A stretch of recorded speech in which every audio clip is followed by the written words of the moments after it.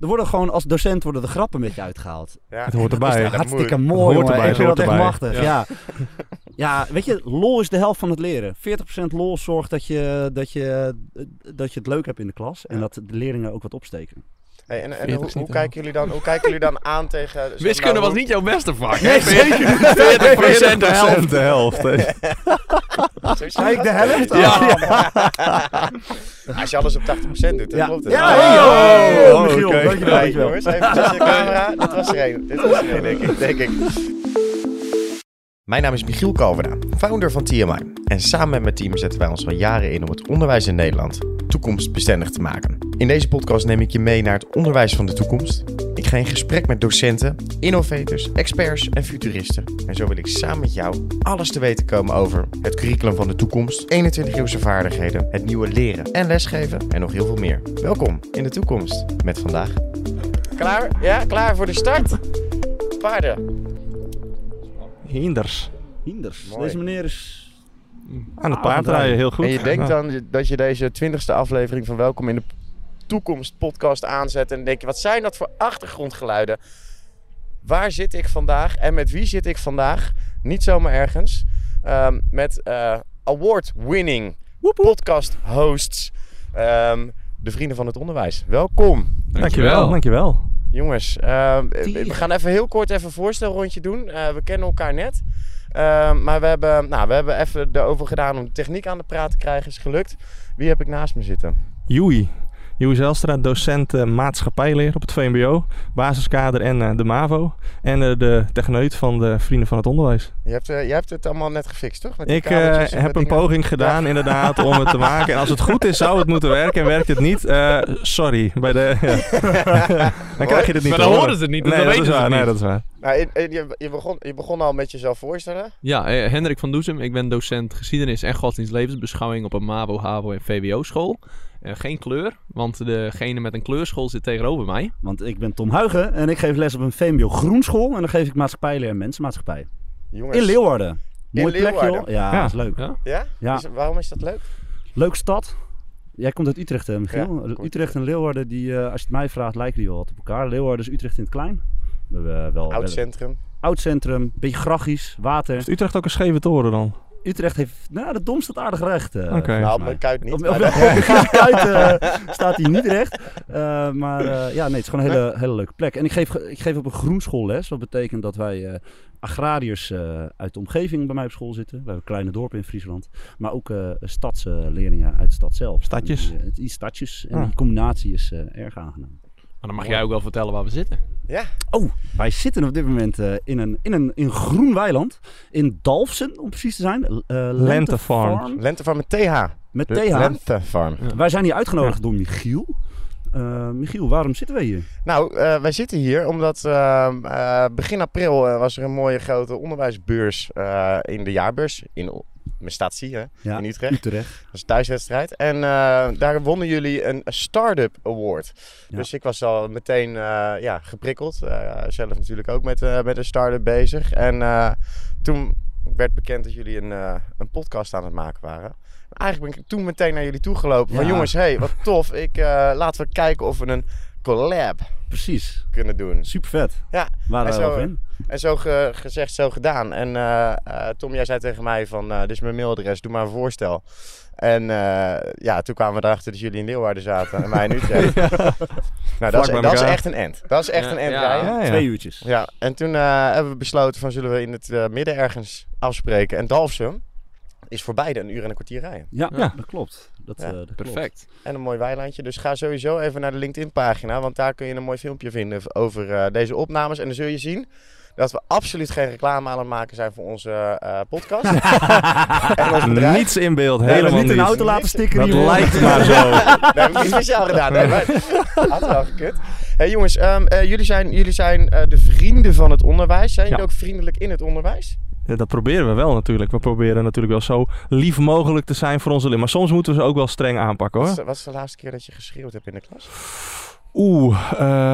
Goeie vraag. Ik denk dat dat niet in de klas was, maar buiten de klas toen leerlingen niet met elkaar op de vuist gingen, maar wel verbaal met elkaar op de vuist gingen. Ja. Dat ik er toen tussen gesprongen ben en ze tot orde heb moeten roepen. Ik vind Hendrik ook wel een opvliegerig type. Maar dat komt meer omdat ik mijn verhalen zo vertel. Dus schreeuwen in de klas doe ik wekelijks. Maar echt boos, ik zit erover na te denken. Ik kan me echt helemaal niet meer herinneren wanneer dat voor het laatst was. Ik sla direct. Je bent wel relaxed voor zo. Je slaat zweept erbij. Vrienden van het onderwijs mappen de leerlingen. Dat is een scoop. Ja. Die heb je. De scoop. Scoopity whoop. Ja. Nee, dat doen we zeker niet. Schreeuwen, kijk, ik heb een rol als docent en misschien dat ik in die rol wel eens geschreeuwd heb. Ja, maar Tom, jij schreeuwt altijd. Ja, ik heb een vrij harde stem, dus ik hoef niet... kijk, moet je even wat zachter draaien ook. Ja, zeker. Mijn directrice zit tegenover mij, tegenover mijn lokaal en die hoort alles, zeg maar. Ja? Wat ook heel leuk is, hoor. Dat is ook heel leuk. Komt ze wel eens binnenlopen van, ik heb wat geleerd van jouw les. Nou, dat niet per se, maar wel dat ze dan hoort wat over gaan is, dat ze daarop inhaakt. Dat is heel leuk. Ja. Ik heb gisteren, wij zitten hier op 2 juli. Ik heb gisteren Katie Kotti gevierd in het klaslokaal. Kijk. Ja, en er kwamen dus ook mensen van die naast mijn lokaal zitten, kwamen binnen, want ik had allemaal Surinaamse muziek. Dus die komen nog wel even kijken wat er gebeurt. Wij waren vrij. Katie Kotti? Ja, niet vanwege Katie Kotti, maar gewoon vrij. Maar ik claim hem gewoon als vrij op Katie Kotti. Het kan wel. Mooi voor de vakantie, nog een vrije dag. Heerlijk. Weet je wat Katie Kotti is, Michiel? Zeker, de afschaffing van de slavernij. Heel mooi, gelukkig. Nee, het is zelfs sprake dat een nationale feestdag moet worden. Ja, dat zou mooi. Of mooi zijn. Ja, misschien wel. Ik vind het wel. Ja. Ik vind het heel belangrijk dat je op dat soort dingen terugblikt. En dat is ook een beetje... we hebben hier te maken, jongens, beste luisteraars, met ook geschiedenisdocenten die terug in de tijd kijken. En ik ben eigenlijk wel benieuwd hoe jullie als leerling waren. Dus als we eens even terug in de tijd gaan. Was jij een leerling op de middelbare school die zich netjes aan de regeltjes Moet je hield? wel even... Kun je ver terug in de tijd met jouw tijdmachine? Want voor Huey is het een hele tijd geleden. Hoe lang is dat geleden? Ja, ik ben nu 33. Dus dat is wel een tijdje geleden. Maar ik was niet een hele leuke leerling. Ik was echt een ettenbak.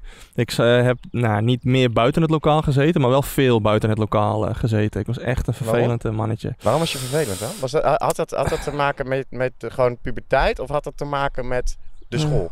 Met de docenten? Nee, het was echt mezelf, puberteit. Ik vond het gewoon niet leuk. Ik was gewoon alleen met andere dingen bezig. Gezelligheid, vrienden, ouwe hoeren.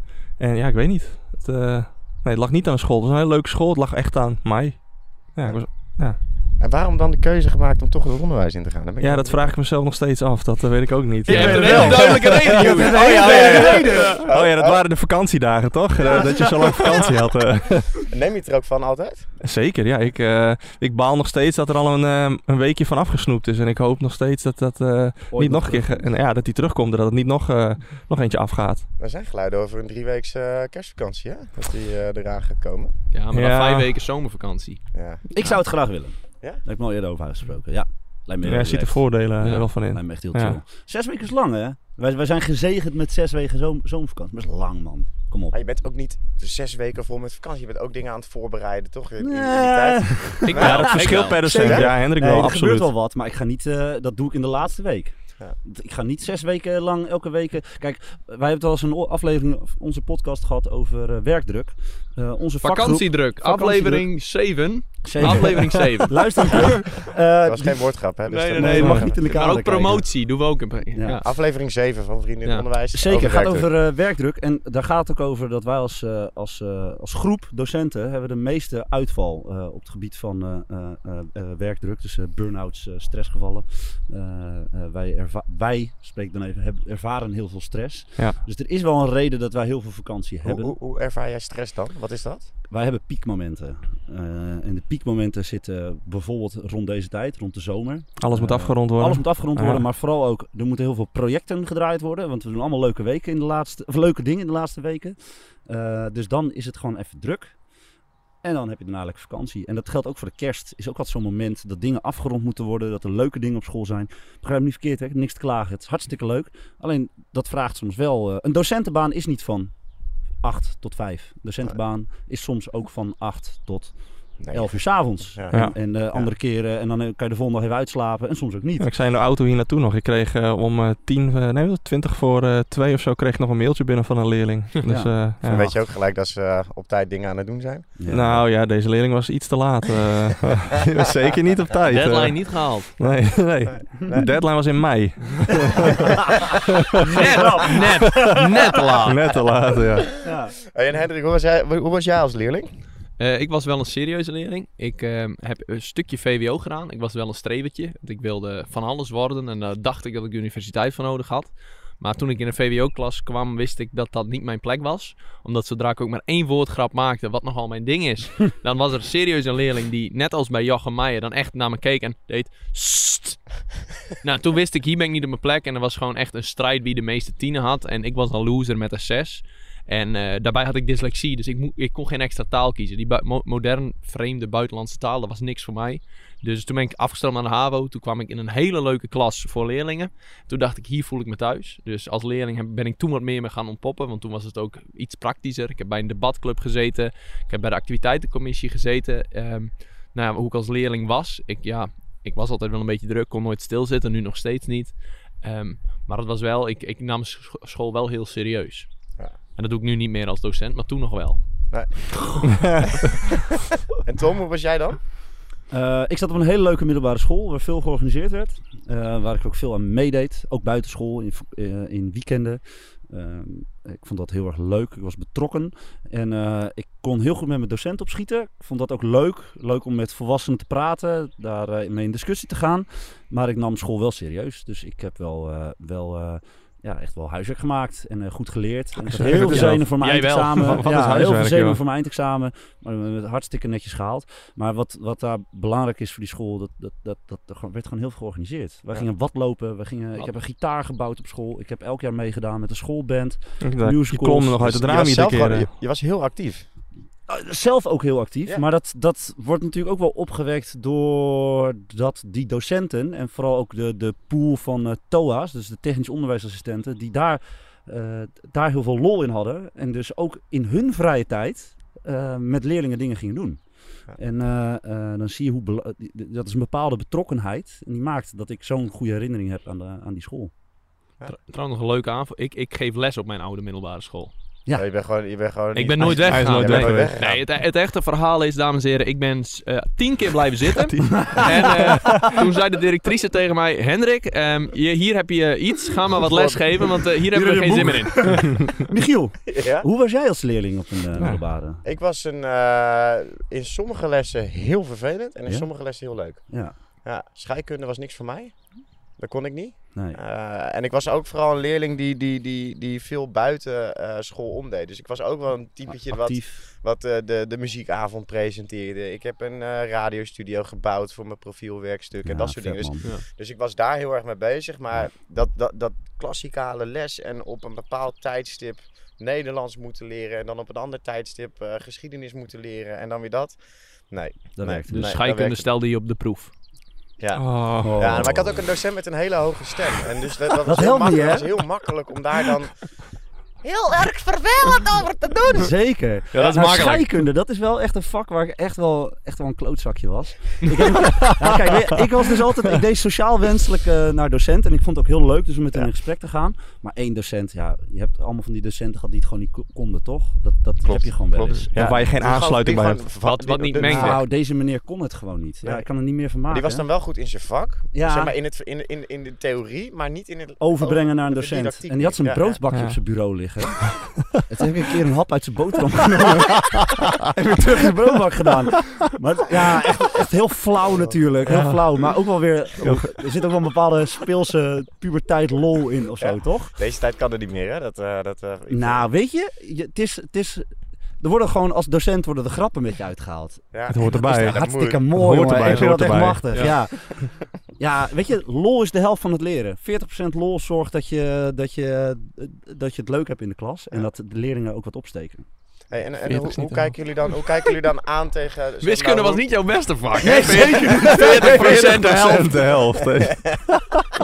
Zei ik de helft?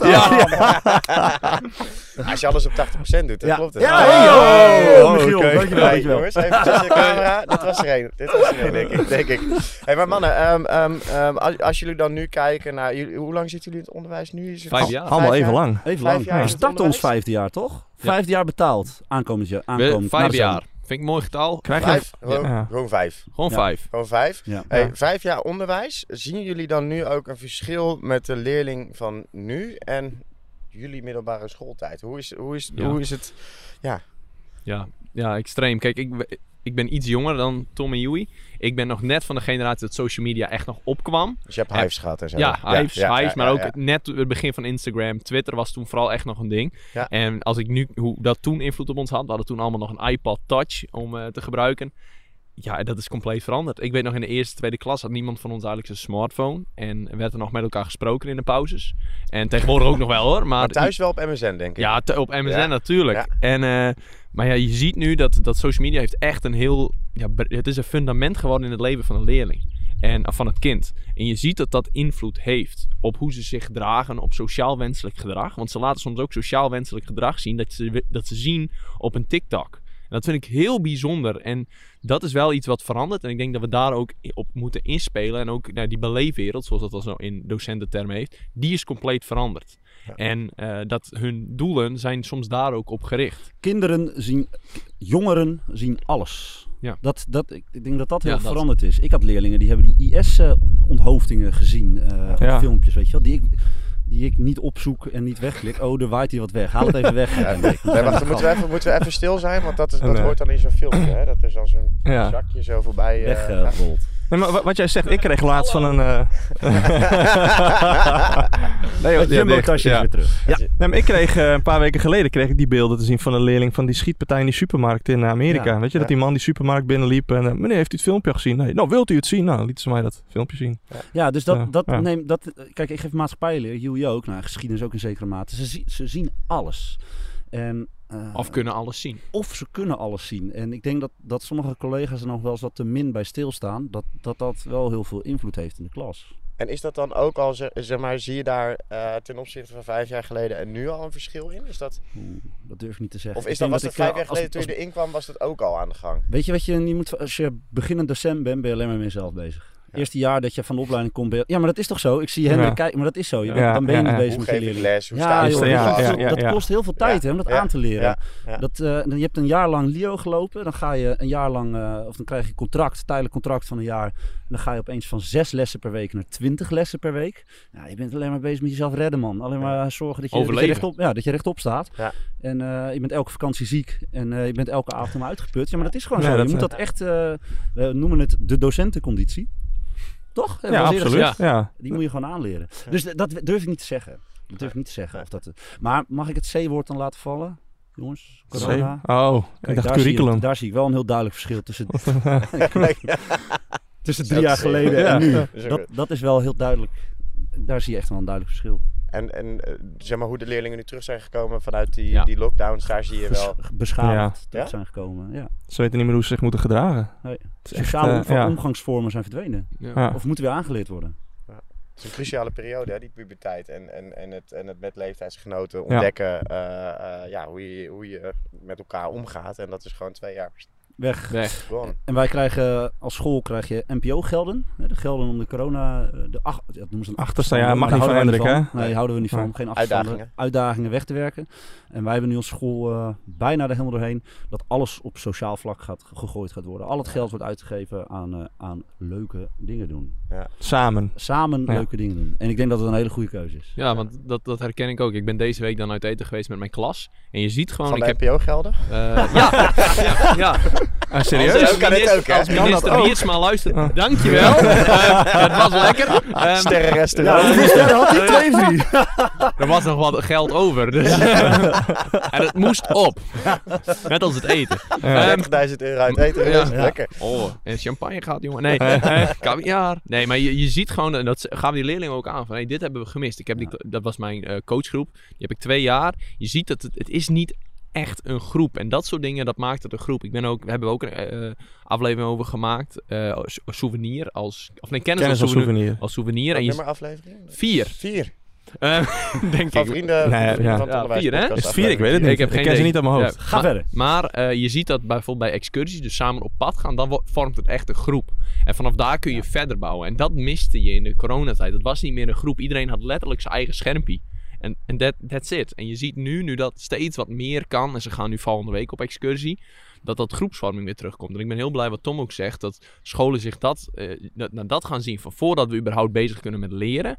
Is het sociale aspect goed moet zitten. Want leren is een sociaal proces. Het is een natuurlijk proces. Ja. En dat proces is doorbroken in die coronatijd. En dat kun je niet fixen met 10 lessen meer. Nee, dat zit hem in dit fundament van, hey, kom op jongens, dat sociale, hoe gaan we nu met elkaar om? Maar ook van, hey, we moeten het wat gezellig hebben met elkaar. Want als een leerling constant in de klas bezig is met om zich heen kijken en bang zijn dat iemand wat van hem vindt, dan gaat het mis. Want dan leren ze niks. Want dan zijn ze meer bezig met zichzelf dan met de stof die uitgelegd wordt. Ja. Ik ben wel benieuwd. Ik vind het heel interessant wat je zegt. En ik denk dat het ook klopt. Ik heb wel eens wat gelezen over dat kinderen, als ze heel jong zijn, moet je ze eigenlijk vrij laten spelen. En dat je ze zelfs het beste op een vuilnisbelt los kan laten. En dat is letterlijk, hè? Dat is letterlijk. En dat ze dan helemaal zelf hun regels gaan verzinnen en bepalen. Ja. En ze gaan op een mel. En ze beschadigen zichzelf op de knie, weet je wel. En dat zijn de dingen waar ze wat leren. Maar hoe kijken jullie dan aan tegen het voor de klas staan? En de leerling die zitten allemaal in rijtjes te luisteren en moeten dat naprocesseren. Is dat het beste leerproces voor leerlingen? Nou, volgens mij moet de leerling actief bezig zijn. Tenminste, er moet in ieder geval wel een goede afwisseling zijn. Ik bedoel, er zijn momenten dat leerlingen actief bezig moeten zijn, of dat ze juist te actief bezig zijn geweest en dat ze juist er even tot rust moeten komen. Als ze bijvoorbeeld een voorlichting hebben gehad, die hadden ze laatst bij ons, en dan komen ze helemaal druk die klas in. Ja, en als je dan al die leerlingen naast elkaar gaat zetten en je wil dat ze gaan luisteren, ja, dat gaat niet werken. Ze moeten eerst even tot rust komen en pas dan kun je in die leerstand, omdat ze dat vorige moeten verwerken. Dus er moet wel echt een verschil in zitten. Goede afwisseling, denk ik. Ja. Jij hebt het dan over de rijtjes die gewoon voor zitten, een docent die praat, zeg maar. Ja. Zo zie ik het een beetje voor me. Kijk, ik denk dat er een heel aantal leerlingen daarbij gebaat zijn. Als ik kijk naar een aantal van naar mijn groepen, dan zijn er leerlingen die daar echt wel wat aan hebben. Maar er zijn ook heel veel leerlingen voor wie dat gewoon niet past. En wat ik moeilijk vind, ik geef les op basiskaderniveau, ook op VMBO gemengd, maar vooral basiskader. Wij drukken die kinderen, wat zou het zijn, 25 lesuren in een schoolbank. Terwijl dat zijn jongeren die heel goed met hun handen kunnen werken. Heel goed stages lopen. Maar bij mij een verslag moeten tikken. En bij Nederlands ook moeten schrijven. En dat kunnen ze gewoon net even iets minder. En daar, je zou willen dat dat een beetje verandert. Dat praktijk nog groter wordt. Dat ze nog meer stages lopen. Want daar schitteren ze in. Dat kunnen ze. Ja. Het is een beetje... ik wil het... Tom, jij hebt daar toevallig een keer een cursus over gegeven. Maar als je kijkt naar het onderwijs van... eind 19e eeuw. Als je gewoon kijkt en je maakt een foto van die klas en je maakt een foto van het klaslokaal nu. Het enige verschil dat je ziet is het digibord. Ja. En de groepen zijn tegenwoordig groter. Ik kan je vertellen, wij hebben hier discussies over gehad. Daar is niet iedereen het mee eens. Maar ga verder, Hendrik. Maar je ziet dat voor een groep werkt dit. Het is een industrieel systeem, het onderwijs. Een groep moet er doorheen komen. En dan werkt het om een grote groep in tweetallen, om het zo maar te zeggen, in het klaslokaal te zeggen, wat uit te leggen, wat te laten opschrijven en door. Maar als je echt kijkt naar die leerling, dan werkt het voor de meesten niet. Ja, het werkt wel, maar voor 50%, voor 60%. En dan haal je er niet alles uit. En precies wat Tom zegt, dat klopt. We moeten dus goed gaan kijken naar, wat heeft elke leerling nodig? En je kan niet iedereen individueel bedienen. Die mythe moeten we ook uit het onderwijs halen. Maar je kan wel kijken van, hoe gaan we ermee om? Moet iedereen door diezelfde hoepel? Onze laatste aflevering ging over examens. Daar hebben we ook gezegd van, schaf die boel nu eens af. Nou, daar was jij zelf voorstander van. Ik zou het gewoon nuance formuleren. Ik neem iedereen mee. Naar onderen. Maar dat is dus waar wij wel tegen aanlopen in het onderwijs. Tenminste, waar we het wel vaker over hebben. Van, hoe gaan we nu om met die verschillen? Ja. En is het dan, want je hebt inderdaad verschillen tussen leerlingen. En eigenlijk hoe ik een beetje kijk naar hoe we de roosters indelen, is dat we eigenlijk bepalen voor de leerling wanneer die wat moet leren en wanneer die in de leerstand moet zitten. Terwijl als je kijkt naar de maatschappij en wat er in de maatschappij gevraagd wordt, is bijvoorbeeld veel meer projectmatig, multidisciplinair, niveaus door elkaar. En dan bepaal je zelf wanneer de focusmomenten zijn en wanneer je met externen gaat praten. Hoezo lukt dat niet om dat zo na te bootsen in het onderwijs? Het is heel simpel. Wij vinden onderwijs niet belangrijk, dus we geven heel weinig geld uit aan onderwijs, of te weinig geld aan onderwijs. In welke situatie druk je 28 leerlingen in een lokaal en ga je daar één iemand voor zetten? Dat is toch voor niemand bevorderlijk. Voor de docent niet en voor de leerling niet. Maar voor het geld wel. Maar voor het geld wel, ja. En Michiel, daar wil ik wel bij zeggen dat ook dat niet voor elke leerling past. Hè? Nee. Dat projectmatig onderwijs voor een basisleerling. Tuurlijk kun je het aanleren. Hè? Het is een skill, dus je kan ze daarin meenemen. Maar ook dan geldt, dan hebben we tijd en geld nodig. Om ons ook zelf dat aan te leren. Hoe leer ik dat een ander aan? En dan geldt ook dat niet voor iedereen geschikt is. Ja. Ik heb ook leerlingen, daarvan weet je, die gaan... hoe moet ik dat even goed zeggen? Dat zijn de jongens en meiden die bij de gemeente aan het werk gaan. En die hebben die dan altijd wat aan het projectmatig werken? Is dat een skill die zij nodig hebben om de rest van hun leven door te komen? Ik ben naast docent ook coördinator onderwijsvernieuwing. En wij zijn hier dus mee bezig, waarbij er een regulier deel is. Dus een vaststaand 25 uur. En leerlingen 5 keuzes mogen maken gedurende de week. Zelf op een moment, ook op een dag. Ja. En wat je ziet is dat leerlingen één ding heel belangrijk vinden en ook nodig hebben is structuur. Dat is ook wat het systeem geeft. Dat is het grootste voordeel. Het geeft structuur. En dat heeft dat nodig. Maar je ziet ook dat als je die leerlingen wat meer keuzes daarin laat, dat sommige leerlingen heel goed om kunnen gaan met die keuzevrijheid, maar dan ook een groot deel van die groep toch wel meer kiest van wanneer wil ik leuke dingen gaan doen. Ja. En daarin moet je sturing gaan vinden, moet je leerlingen trainen en moeten wij als onderwijzers soms even bij het handje nemen, zodat we later het los kunnen laten. En soms moet je ze ook gewoon op hun bek laten gaan. Je noemde het zo net al over de vuilnisbelt.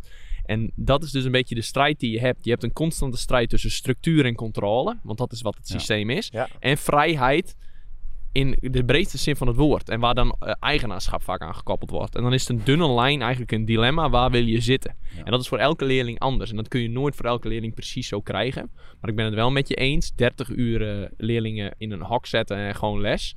Ja, dat werkt niet. Dat werkt alleen qua geld werkt dat, maar voor de rest werkt het niet.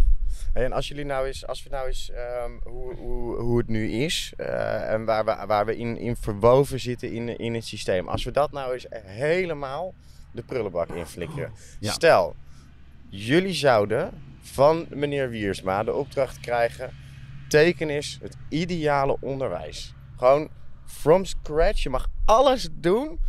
Hoe zeggen de vrienden van het onderwijs, zo moet het onderwijs ingericht worden? Volgens mij had Hendrik hier een hele duidelijke... Ja, ik noem het de onderwijsrevolutie. Ja. Oh. Vertel, Hendrik. Ja, de onderwijsrevolutie... Trommelgroffel. Ja, nee, ik weet niet hoe ik het moet hebben. Nee, ik denk dat je moet inderdaad alles... Je moet echt beginnen op die basisschool. Alles moet anders. Van basis tot het WO. Alles moet je dan veranderen. Je moet niet één klein stukje veranderen. Niet zeggen van, we doen eerst even alleen het VMBO. Dat werkt niet. Je moet de hele boel omgooien. En wat je dan wil, is dat je eigenlijk je wilt naar leren. Dat is waar onderwijs over gaat. Naar leren. En dan moet je eerst beginnen met kritisch kijken, wat willen we dat mensen leren? Maar vooral, hoe leren we mensen zichzelf leren? De meeste leerlingen komen van school en dan vragen ze, wat vind je van leren? Dat vinden ze verschrikkelijk. En dat klopt niet. Dus daar moet je beginnen met hoe willen we dat mensen zichzelf dingen aanleren. En vooral dat ze wat zelfgestuurd gaan leren. Hoe dat er precies op papier uit komt te zien, ik kan het je niet uittekenen. Motivatie is het ook een stukje wat je zegt. Ja. Gemotiveerd zijn om te leren. Ja, gewoon wat willen doen. Volgens mij is de makkelijkste regel is gewoon cijfers weg laten vallen. Geen eindexamens meer. Niet op basis van cijfers iets doen.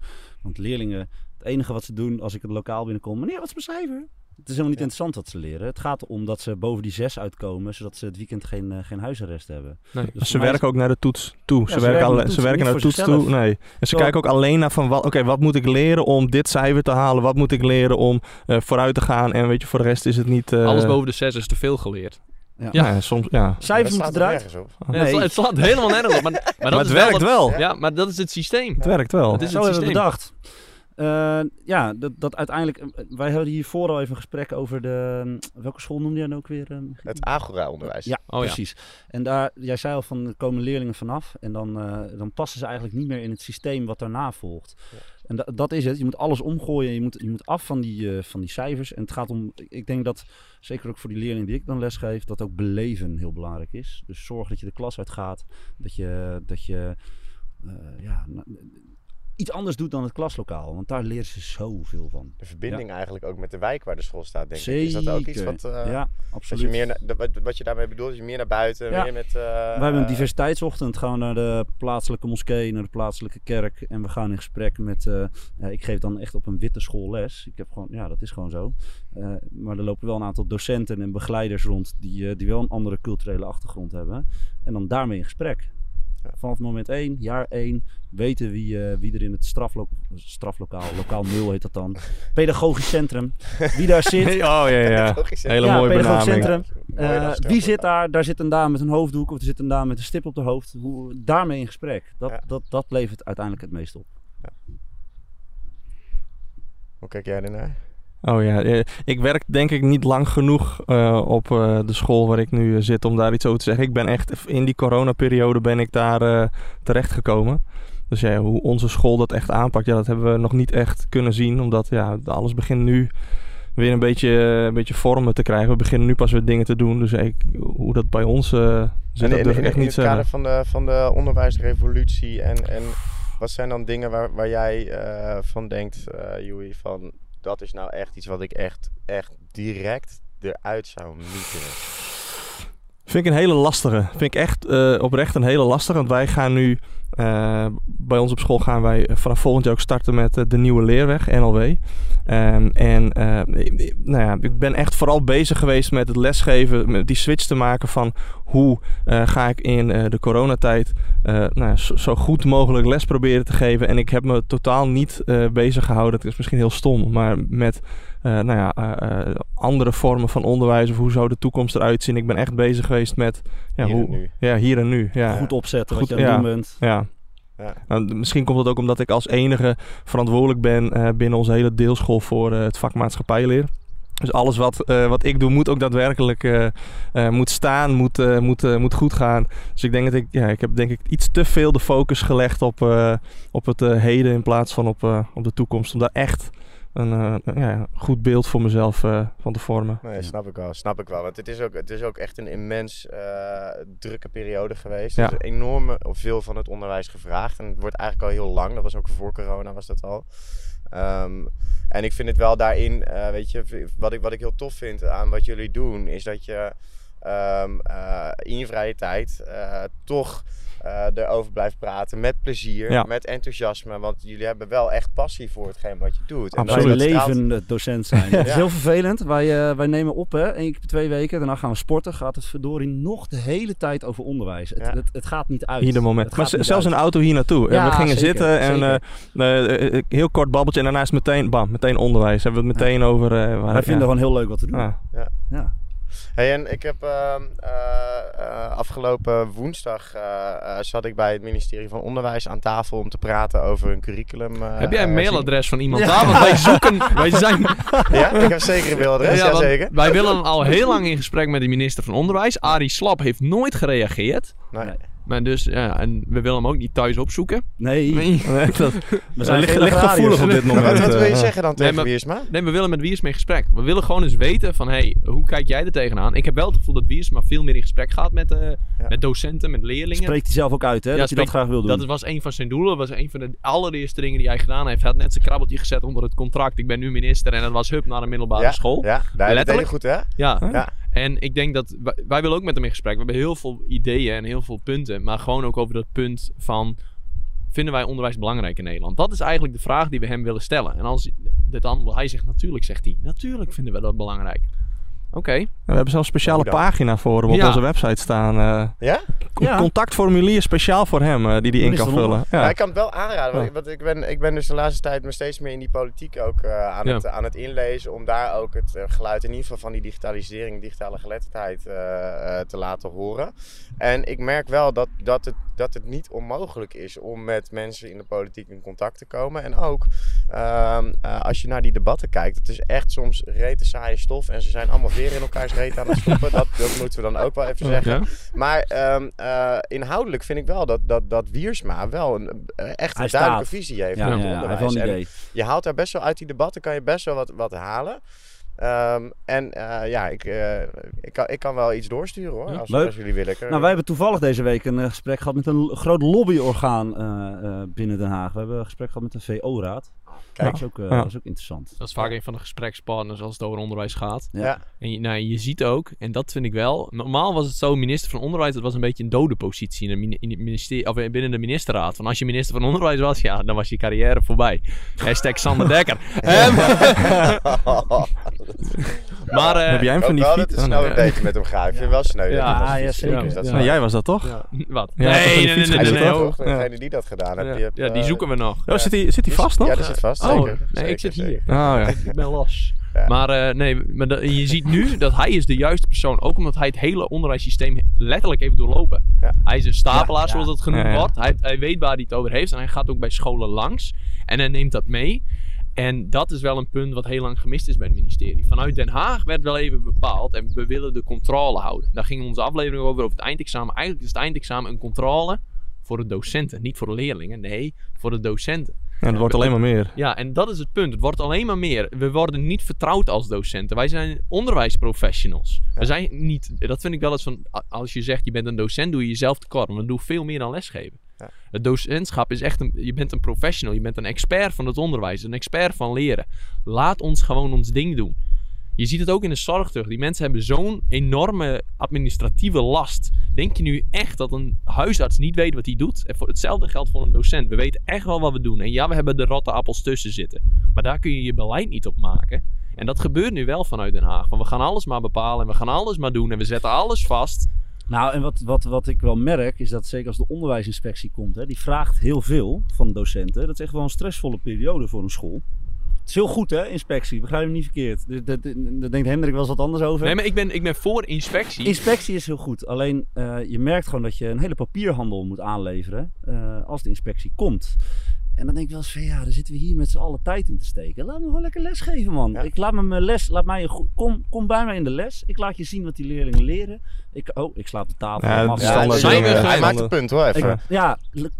Kom bij me en ik laat je zien wat we doen. Ik ga niet op papier proberen mijn school te beoordelen. Nou, maar dat wordt echt letterlijk alleen maar meer. Want volgens mij heb ik het ook al in een van onze afleveringen gezegd. Ik heb laatst een cursus gedaan van de CITO toetsexpert. En er werd gezegd van, er wordt binnenkort verwacht van de docenten dat ze per toets letterlijk gewoon vastleggen van welke eindterm en welke domein wat waarin zit. Want dat willen ze straks allemaal gaan zien. Dus we moeten onszelf nog meer en meer gaan indekken van wanneer toets je wat?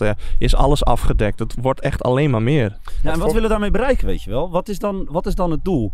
De leerling gaat het niet zien. De ouder gaat... een meetmoment. Je moet op een bepaald moment moet jij kunnen aantonen dat als jij geld in het onderwijs stopt, dat je leerlingen van een bepaald niveau aflevert. Dat is waar het voor is. En ook als je kijkt naar de zorg, dat voorbeeld wat je net gaf over huisartsen. Hè? Huisartsen worden natuurlijk ook gecontroleerd. Er zijn een groot gedeelte van de tijd bezig met administratieve taken. In de zorg is dat een heel groot probleem. Heeft ook weer met die controle te maken. Hè? Het is geprivatiseerd, dus er gaat veel geld in om. En iedereen moet elkaar controleren. Terwijl als je naar het bedrijfsleven kijkt, wordt dat steeds minder en minder en minder. Ja. En dit is wat mij betreft, heeft dat echt te maken met ouderwets denken over dat we vanuit dat industriële tijdperk alles moest check zijn.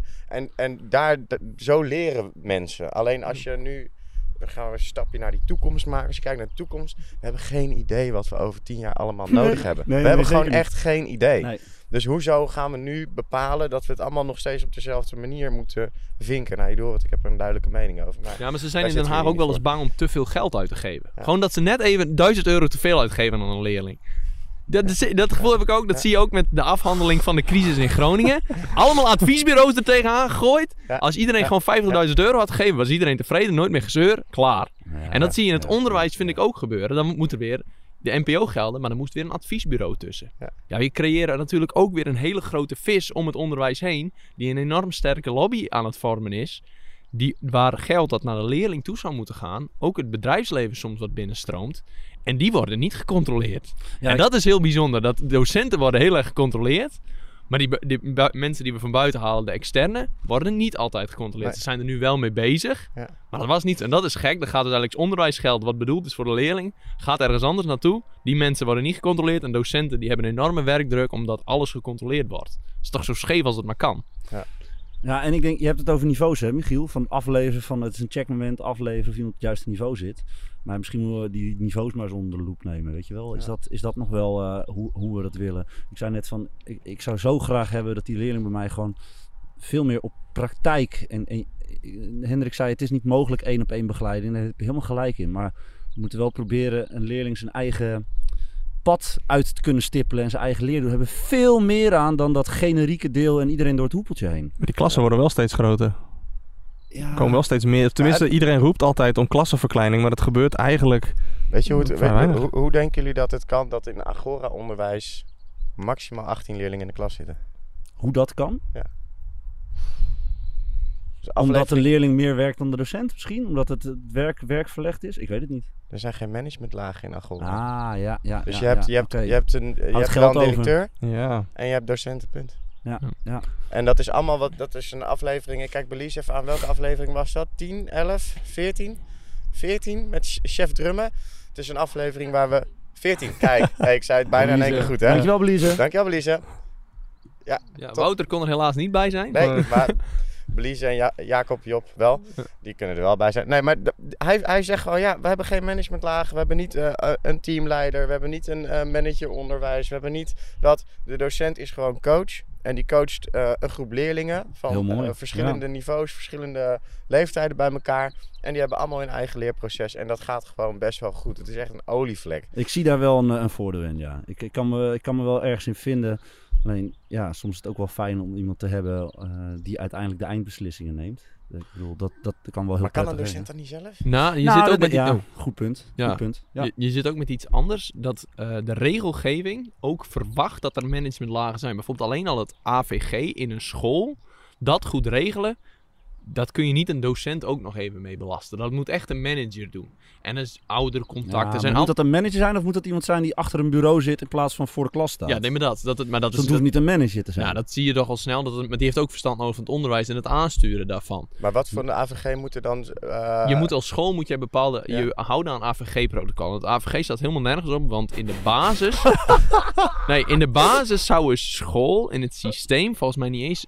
mogen er maar 3 mensen... toegang hebben tot het leerlingprofiel van de leerling in de ELO, elektronische leeromgeving. Dat zou dus betekenen dat tijdens de rapportbespreking een leerling niet besproken zou kunnen worden. Nee, met 3 docenten. Ja, met 3 docenten. Ja. En dat is natuurlijk helemaal niet goed. En dan moeten scholen die regelgeving aanpassen en bepaalde contracten opstellen met mensen om dat allemaal goed te doen. En ik denk dat is weer dat stukje controle. Daar heb je die manager ook voor nodig. Waar managers heel lang mee bezig zijn, is ervoor zorgen dat alle papierwerk in orde is voor als de inspectie komt. Ja, dat is veel tijd waar niemand wat aan heeft. Maar mag ik even terug naar dat Agora-verhaal van Michiel? Want weet je wat heel moeilijk is met die managers? Dat zij gaan natuurlijk nooit hun eigen baan opgeven. Dus Agora heeft een nieuw schoolprincipe opgestart. Eigenlijk is dat de enige manier, hè? Want je gaat natuurlijk niet een school hebben waarvan een manager zegt... ik ga naar huis. Maar prima, ja. Dat gaat niet werken. Nou ja, kijk, en dat is natuurlijk waarom het zichzelf een beetje in stand houdt. Hè? Ja. En waarom er ook geen verandering in gaat komen. En dat is waar, denk ik... het geluid vanuit het onderwijs gewoon veel sterker zou mogen zijn op dat vlak. Want al dat geld wat in managers wordt gestopt, die verdienen meer dan de docent. Om het papierwerk in orde te maken.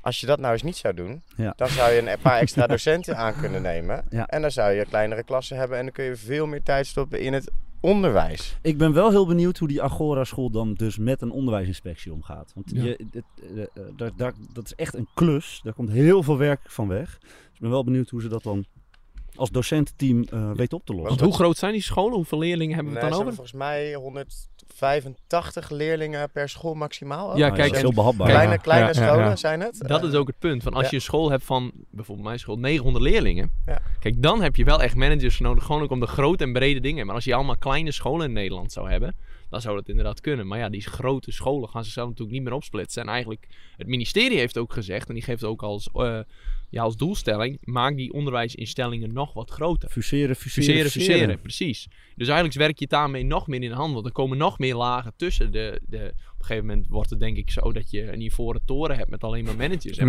managers voor managers. Ja, en managers voor managers. Ja. En dan ook nog eens een keer wat managers voor die managers. En dan, dan heb je ook nog docenten. En dan is het logisch dat docenten zich niet meer gewaardeerd voelen. En dat is heel jammer. En daarom stappen heel veel mensen ook uit het onderwijs. Want ze hebben echt het gevoel, waar ik mee bezig ben, ik weet het gewoon niet meer. Ja. Ik weet het gewoon niet meer. En daarom heb je ook een tekort, omdat het helemaal niet interessant is om daarin te gaan stappen. Jullie zitten erin. Ja, maar als jij buiten het onderwijs zit, dan is het nou niet op dit moment heel aantrekkelijk, toch? Of... Nou, weet je, wij concluderen wel eens dat het onderwijs heel vaak heel slecht in het nieuws komt. Het is nooit iets positiefs wat in beeld komt. Het zijn altijd negatieve verhalen. Dus dat helpt sowieso niet. Het enige positieve is die lange vakantie. Die lange vakantie. Ja. En die wordt korter. En die wordt korter. Die wordt van ons afgenomen. Nou, ik vind wel dat lerarentekort. Ik had wel eens het idee dat het bij ons in het noorden nog wel eens wat meeviel. Ja. Maar dit jaar, jongen, echt, het is heel moeilijk om de bezetting rond te krijgen. Het is echt, ja? Nou, bij ons niet. Tenminste, dat idee. Je merkt het echt. En ook de scholen om ons heen. Want ja, de onderwijswereld is maar klein, hè. Mensen kennen elkaar. Er zijn veel kruisbestuivingen. Ja. Je merkt gewoon dat je hebt ook van die poeltjes, toch? Dat het roleert. Zo van de ene jaar zit die op die school en dan die en die. En dat ze elkaar attenderen in klopt, Facebookgroep en appgroep en zo. Ja. Ja, nee, ik wilde nog even want net wilde ik een punt maken over het ministerie van Onderwijs. En toen hadden we het over een mailadres. Nou, dat gaan we regelen. Maar wat ik daarover wilde vragen nog. Want ik zat in een praatgroep over digitale geletterdheid. In het curriculum wat er aan zit te komen, september 2023. En op een gegeven moment kwam ik met 4 anderen in een groep. En was daar ook 1 docent en die was helemaal over de rooien. Die was echt compleet over de rooien. Dat was nooit goed. Het was een wiskundedocente en die had zoiets van, hoe kunnen we nou praten over digitale geletterdheid vakoverstijgend invoeren, want mijn taken zijn al tot hier. Ik zit al helemaal vol. Dus die zat ook met tranen in de ogen, zat ze dat te vertellen.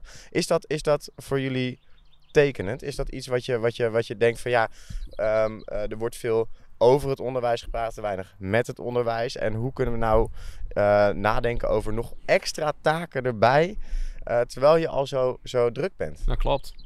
Er is een lerarentekort en dan willen ze willen heel erg innoveren, er nog een extra vak bij. En dan vraag ik me wel eens af van, dat gaat dan ten koste. Want stel je moet een mediawijsheidcoördinator aanstellen, dan stel ik me voor dat dat een halve of een hele dagtaak wordt. Nou, die docent kan dan niet lesgeven die dag. Is dat een docent wiskunde, Engels of Nederlands? Probeer maar eens een nieuwe te vinden. Ook al ben ik helemaal voor het invoeren van mediawijsheid, dan is dat een heel belangrijk punt.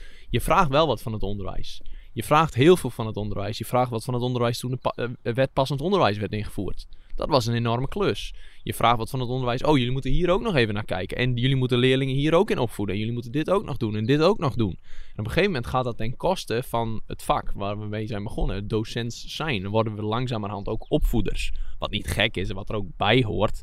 Maar dat moet niet de main focus worden. We moeten wel onthouden dat het over leren gaat. En mediawijsheid gaat natuurlijk ook over leren. Maar dan moet je maar eens kijken. Misschien moeten we wat meer mensen van buitenaf naar binnen halen. Speciaal ook voor dit soort nieuwe categorieën. De nieuwe leerweg, jij noemde hem al, is precies hetzelfde. Daar wordt heel erg samengewerkt met de regio. En daar zou je docenten mee kunnen ontlasten. Want ik denk dat een heel groot deel van de docenten het water echt aan de lippen staat. Die zitten tot hier. Ja. En als die 6 weken vakantie hadden, we nu zouden zeggen, jullie gaan nog even door. Ik denk dat 50% van de docenten er direct mee stapt. En zeggen, jongens, je bekijkt het maar. Ja. En onze vakbond is soms iets te licht, want dan gaan we met z'n allen staken. Maar de scholen moeten wel open blijven, want het mag niet ten koste gaan van de leerling. Natuurlijk mag het niet ten koste gaan van de leerling. Maar dat mag niet ten koste gaan van ons. Ja, ik denk wel dat je wel eens wat te weinig tijd hebt om onderwijs echt op poten te zetten als docent. Zeg maar dat je lessen gaan gewoon door. En je zou soms meer willen dan dat je nu doet. Ja. Ik heb nu samenwerking met BVO. Dus wat ik bij mijn mensenmaatschappij bespreek, dat gaan ze bij BVO daar kunst, hoe zeg je dat, daar iets mee doen, zeg maar. Dus ik heb het over grottekeningen. Nou, gaan zij grottekeningen bekijken, misschien zelf wel iets maken. Dat is een samenwerking die eigenlijk vrij makkelijk is. Alleen ik moet echt zoeken in de tijd om even met mijn collega's te zitten om dat voor elkaar te krijgen. Dus ik snap die dame wel dat ze zoiets heeft van... maar ik denk dat we met z'n allen ook nog eens moeten kijken van wat vinden we nou echt belangrijk. Mm-hmm. Er worden ook wel... hoe moet ik dat even goed zeggen? Kijk, wij geven hetzelfde vak, hè, Huey en ik. En dan pak de eindtermen maatschappijleer erbij. Dat is wat een leerling na zoveel jaar moet kunnen op het VMBO. En die zijn eigenlijk heel ruim. Ze zijn heel ruim. Je kan van alles je kan je ermee van alles doen. erbij verzinnen. Maar toch hebben soms mensen wel het gevoel... ik moet dat hele boek er een heel jaar doorheen jassen. Dat moet dus niet. Dus ik denk dat we ook... Die dame heeft gelijk. Maar we moeten ook kijken naar wat we zelf doen. En kritisch zijn van... alles... Als wij het hebben over hoe wij onze lessen geven, totaal verschillend. Tom die is veel meer, voor mijn gevoel, meer bezig met, nog meer dan dat ik doe, praten met die groep, die is meer erop uit. En ik ben toch iets meer gericht op werken vanuit het boek, vanuit een bepaalde methode. Maar toch checken we dezelfde onderdelen af. Boxjes, ja. Die methodes nou vast, hè. En er zijn echt wel collega's in het werkveld die het gevoel hebben dat het hele boek er in een jaar doorheen moet. Maar dat is helemaal niet zo. Dat hebben we zelf bedacht. Ja. Dus, kijk, ik kan niet in de agenda van deze dame kijken, maar ik kan me wel voorstellen dat wij als docenten moeten ook kritisch zijn naar wat wij zelf al doen. Ja. Ik denk dat digitale geletterdheid zeer belangrijk is en dat we daar nog te weinig aan doen. Dus dan moet je zeggen, dan gaan we dus ergens iets schrappen. En dat is altijd lastig. Ja, ik vind mediawijsheid vooral eentje waar extra aandacht voor mag zijn, hoor. Ik bedoel, als je mediawijsheid. Ja. Dus want ik bedoel, de telefoon, de iPad, die komt steeds meer en meer het klaslokaal binnen. En als je ziet wat sommige leerlingen soms doen of meemaken, dat hele gekke dingen. Gisteren had ik een heel gek verhaal over een meisje die via sociale media benaderd werd door iemand om foto's op te sturen in ruil voor geld. Ja, hoe ga je daarmee om? Ja, en een stukje informatievaardigheid wil ik nog even aan toevoegen. Dat is natuurlijk ook in een tijdperk waarin je iedereen afzender van informatie kan zijn.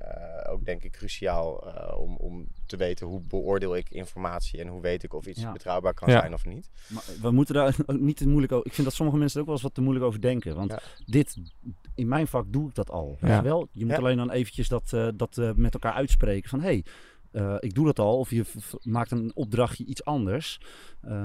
Je moet daar ook niet te moeilijk over denken. Het is wel hoe wij heel vaak tegen wat we ook doen hebben. Er wordt heel veel ook vanuit de politiek gezegd. Ja, digitale geletterdheid, we moeten dat invoeren. Maar inderdaad, wat je zegt, je doet al heel veel. Hè? Ja. Je bent al heel veel bezig. Je bent al met elektronische leeromgevingen bezig. Dus je bent al met ICT-basisvaardigheden bezig. Nou, Michiel, mag ik daar wat over? Mag ik daar wat met je delen? Ja? Jij bent hier de expert op dit gebied, hè?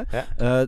Er zijn best wel wat mensen, ouders, van mensen met wie je praat. Er wordt hier paard gereden achter ons. Ja. En deze ik weet niet of het te horen is, maar... Hij heeft net die balk eraf getiefd. Ja, het ziet er wel goed uit. We hebben wel gewoon een live show tijdens deze opname. Nee, gewoon de hele die man. Die man, ja.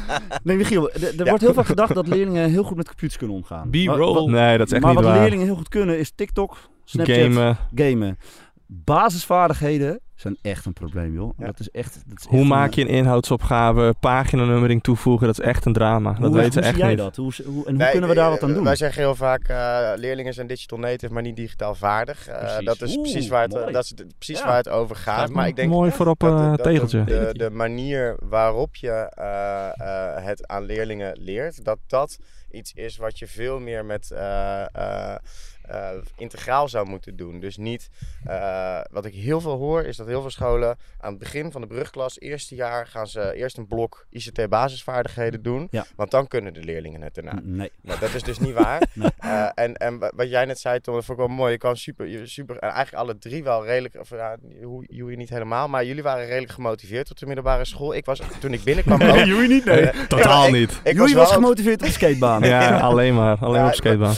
Maar dan kom je gemotiveerd binnen en het eerste wat je moet gaan doen is Word-documenten maken, inhoudsopgaves maken, een PowerPoint in elkaar zetten voor iets wat totaal zinloos is. Zeg maar, dan ga je, maak maar een PowerPoint over iets wat je denkt dat leuk. En dan denk je, op je huisdier.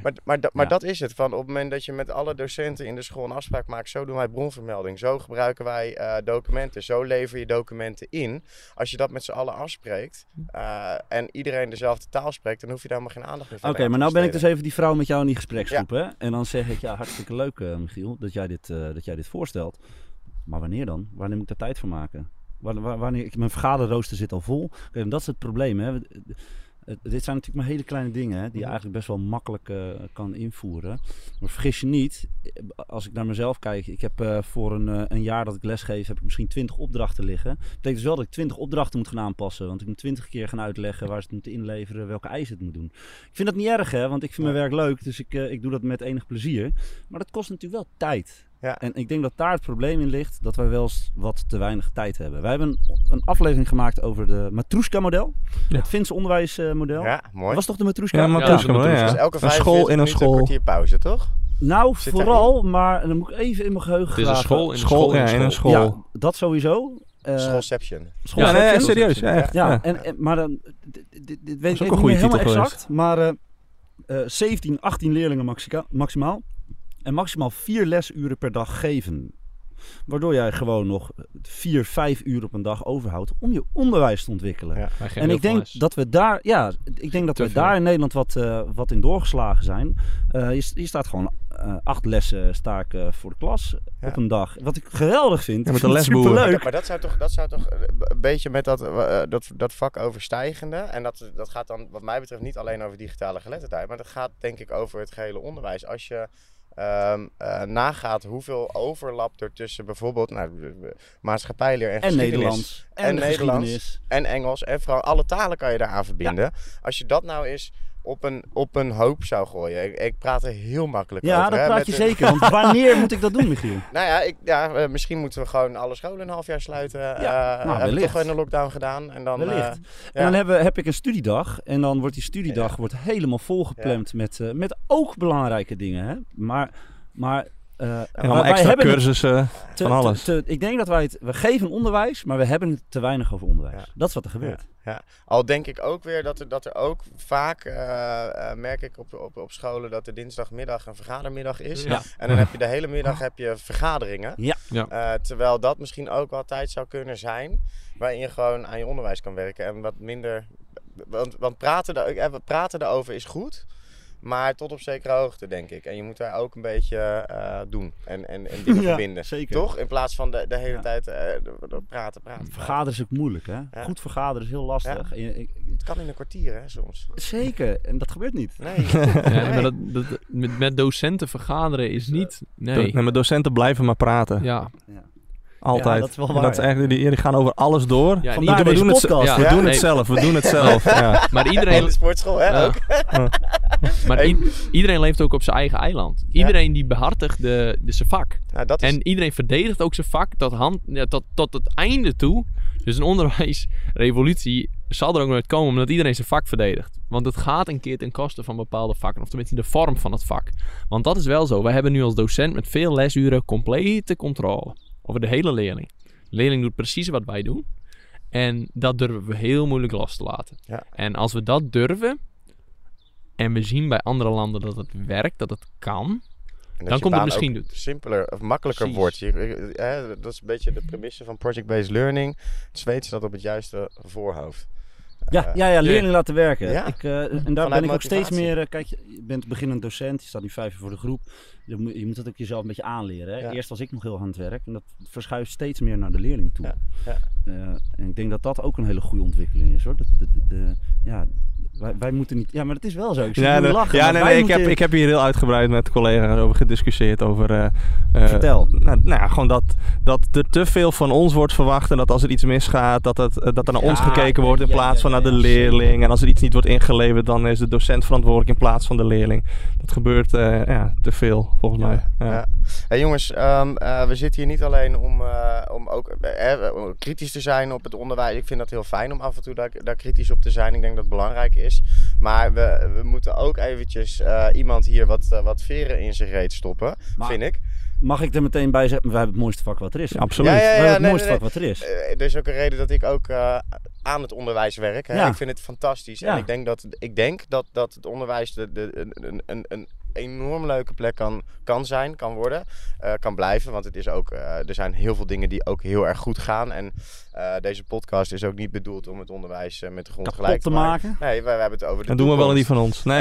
Maar ik wil wel eventjes zeggen dat er volgens mij iemand hier aan tafel zit die niet alleen het leuk vindt om over het onderwijs te praten, maar ook in een top 6'je staat ergens. Zeker. Ja. Oh ja. Hendrik, En willen jullie de volgende scoop ook? Ja, we mogen er weer een scoop. Ja, weer een scoop. Ja. Ik ben genomineerd van de beste geschiedenisdocent van 2022. Ik sta inderdaad in de top 6. En heb ik een heel mooi lang bord gekregen waarop staat filmleraar van het jaar regio Noord. Dus, en dat mag maandag, ik had het al op mijn LinkedIn gezet, maar ze hadden mij niet verteld dat het niet mocht. Maar maandag 4 juli mag dat bekendgemaakt worden. Nou, dan is deze podcast komt dan nog niet uit, dus dan kan ik het nu wel zeggen. Maar dat is ook waar ik voor genomineerd ben. Ik zeg altijd, ik ben niet eens de beste geschiedenisdocent op mijn school, want er is iemand die dat nog wat beter kan. Maar ik kom soms net op een goede plek en ik weet soms net de goede mensen te vinden en de goede mensen vinden mij. Maar dit is beleefdheid waar we niet van houden, Hendrik. Nee. Wat heb jij gedaan in coronatijd? Vertel dat eens even aan Michiel. Ik denk al na 1 week, ik denk dit wordt helemaal niks. Dat onderwijs online, ik denk dat gaat niet lukken. Het is of dicht of open. Daartussenin, dat gaan we niet lukken. Dus wat ik toen gedaan heb, is ik heb filmpjes gemaakt. Ik noemde ze de Flash, omdat het eigenlijk een samenvoeging is van, het is een videoles, maar ook eigenlijk gebaseerd op de vlog. Ik weet niet of je Casey Neistat kent. Ja, zeker. Ja, eigenlijk iedereen kent hem tegenwoordig wel.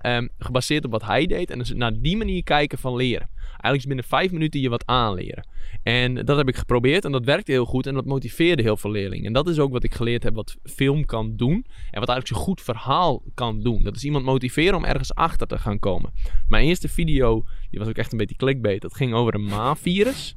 Dat ging over de Apollo 11 bemanning die in quarantaine moest. Omdat ze bang waren voor een ma-virus. Dat natuurlijk heel goed paste bij iedereen zat in quarantaine. En op die manier ben ik eens wat meer gaan kijken naar het onderwijs. En dat heeft mij wel gebracht naar de nominaties die ik nu heb. Ja. En ook, maar dat neem ik wel mee in mijn onderwijs. Het is niet iets van de coronatijd. Nee, het is iets wat ik nu nog steeds doe. Om zo maar te zeggen, mijn eerste zin in mijn les is eigenlijk net als de eerste zin als elke YouTuber doet. Ik wil ze direct te pakken hebben. Ja, binnen 10 seconden. Binnen 10 seconden. Ja. Ik vertel wat, ik geef een leerling een envelop en iedereen denkt, wat de fuck zit er in die envelop? En iedereen zit naar die leerling te kijken met die envelop. Die leerling doet er een envelop over en zegt, maar het is een foto. Ja, maar ik zeg wat voor foto zie je. En iedereen is erbij betrokken. Ja. En dan kun je ergens op bouwen. Want dan, iedereen heeft die vraag in zijn hoofd zitten. Wat is dit? En dan begin leren. Dat is vraaggestuurd leren. Ja, maar dat is vraaggestuurd leren. Ja. Maar dat kun je op zoveel manieren doen. Ik vind het leuk, want ik bedenk vaak de titels van onze afleveringen ook. En ja. Daar gaan we het straks nog een keer over hebben, denk ik. Tenminste, ik kom met een voorzet. Dus dat is een goede omschrijving. Ja, zeker. Ja. En dat vind ik heel leuk om te doen. Omdat dat juist het eerste punt is. Van hoe doe je dat nu precies? Hoe begin je daarmee? Ja. En als je leerling daar al hebt, dan ga je door. Maar als je je leerling daar verliest, is je hele les weg. Ja. Fantastisch. Het is gone. Ik denk dat jij aflevering 3 Ik heb hem geluisterd met de filmleraar van het jaar. Bart Valkenier.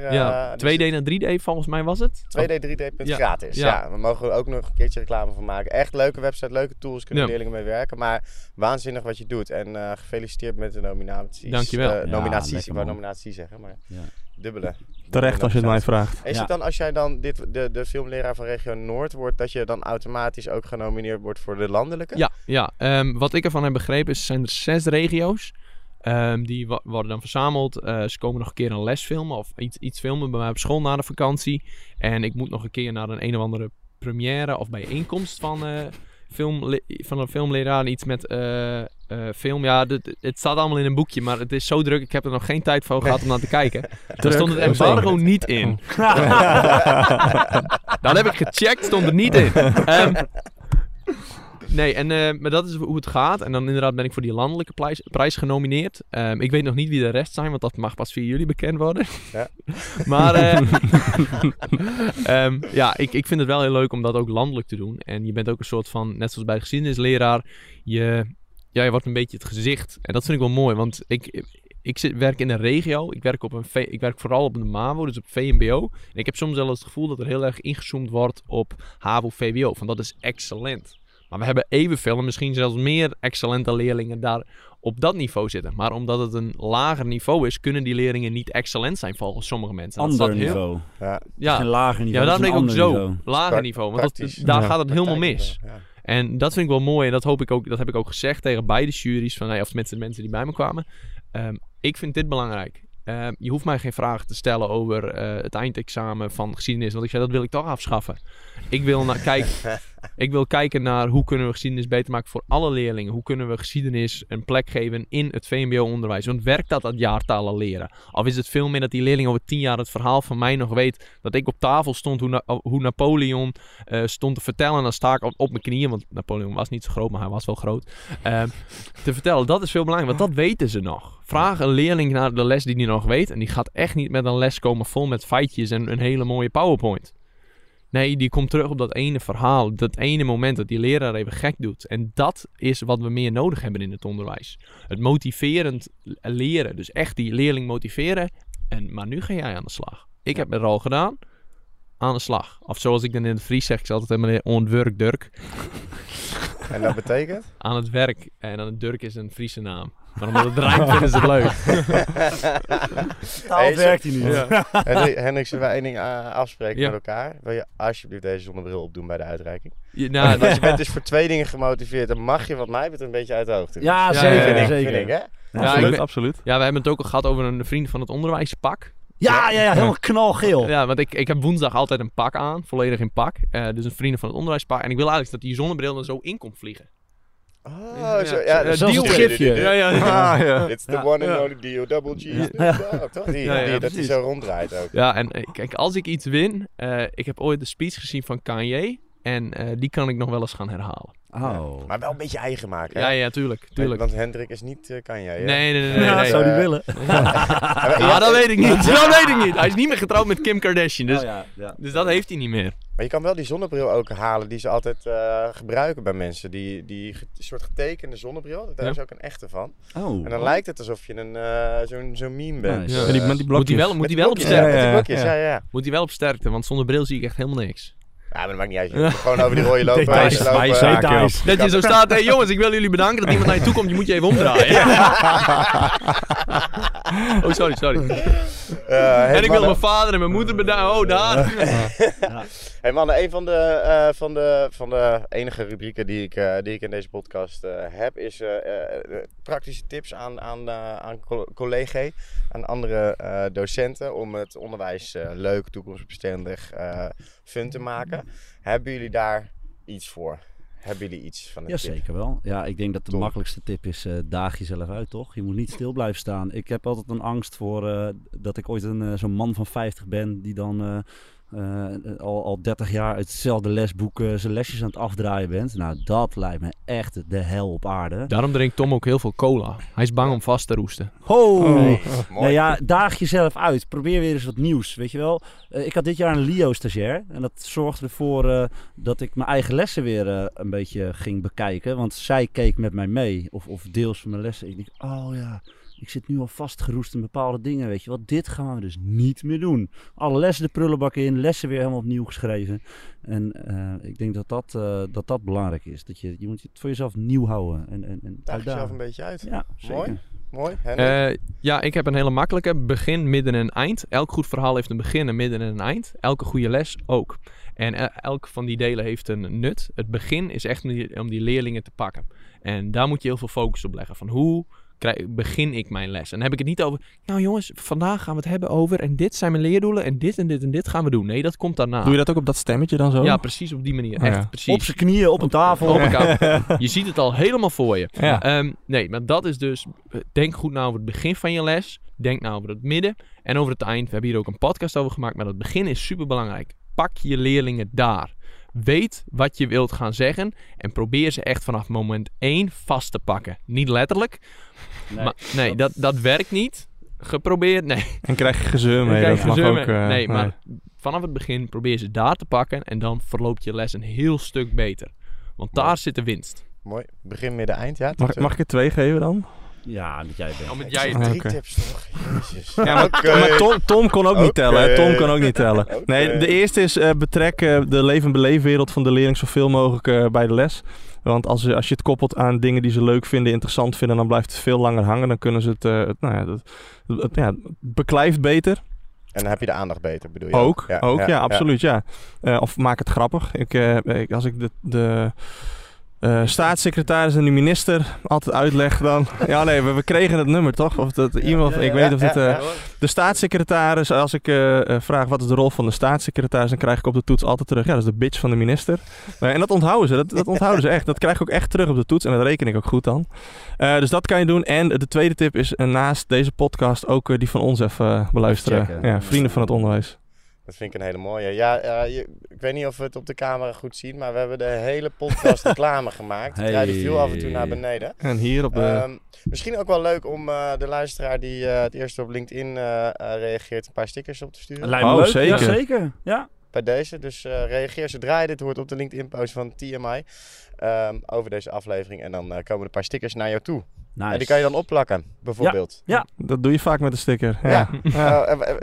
Noem eens een plek waar we bijvoorbeeld die stickers geplakt hebben. Nou, wij waren dus in Utrecht, Michiel, waar we elkaar ontmoet hebben in de Jaarbeurs. En de Jaarbeurs is aardig geel gekleurd nadat wij vertrokken zijn. Zeker. Ik geef ze ook aan leerlingen, die vinden dat heel erg leuk. Afgelopen week, we zijn aan het einde van het jaar, speel je wat spellen en wat leuke dingen. Geef ik ook stickers weg. Nou, die dingen hangen door je heel school heen. Bij de landen AI hangt er een. Ja. Mag ik nog even iets zeggen over die stickers die leerlingen hadden gemaakt? Ja. Dat is zo mooi, Michiel. Wij maken een podcast en op een gegeven moment komen leerlingen naar me toe en zeggen: meneer, wij hebben ook een podcast begonnen. De betere vrienden van het onderwijs. Oké, heel cool. Hadden ze dus zelf ons logo nagemaakt, daar 5 hoofden in geshopt. Hebben ze dus zelfs stickers gemaakt met bakpapier en tape. En die hebben ze dus zelfs naar Huey, zijn school, ook naar jouw school, toegestuurd. Ja? Maar wat is dan stap 2? Als je stickers hebt, de logo, wat is dan stap 2? Opnemen. Ja, opnemen. En dat doen ze Nee. Te veel werk. Maar dat is te veel werk. Ik Krijgen er geen cijfer voor. Ik vond het zo genieten. Ik vraag me nog steeds af hoe ze aan mijn adres van mijn school zijn geweldig, gekomen. toch? Is toch mooi? Ja, deze man. Hebben ze wel goede informatie. Ja, absoluut. Dat kunnen ze wel zoeken. Ja. LinkedIn. Heel Ik heb ze niks slim. verteld hoor, Huey. Nee? Nee. Ah. Nee, LinkedIn. Op jouw LinkedIn staat waar je werkt. Ja, dat is op zich wel... Lekker, heerlijk. Goed bezig. En je achternaam wordt dan wel af en toe genoemd, want dat hebben ze dan uit kunnen filteren. Dat gaat per ongeluk Ja, wel. dat is Dan wel. hebben we het over onszelf in de derde persoon. Dan is het meneer van Doezem. En dan kijken we elkaar weer Dat eens is aan. vooral Hendrik hoor. Ja, Als hij over zichzelf in de derde persoon. precies. Ja, ik praat heel vaak in mezelf. Maar nee, dat zie je. En daar, maar ja, ze komen daar echt wel achter. Want Huey is niet een naam die heel vaak voorkomt. Nee, een paar keer maar in Nederland, ja. Hey mannen, ik vond het een inspirerend gesprek ook. Omdat ik merk hoe gepassioneerd jullie zijn over het onderwijs. Tuurlijk gaan er dingetjes niet goed in het onderwijs, maar we hebben echt dit soort bevlogen mensen nodig om het een beetje naar een next level te gaan tillen de komende jaren. De toekomst is onzeker, maar wij zitten in ieder geval in een weiland. Dat is wel zeker. Zeker. Dat was Absoluut. het voor deze week. Dank jullie wel. Dankjewel Michiel. Jij bedankt. Dat is een waar genoegen. Dankjewel, ja.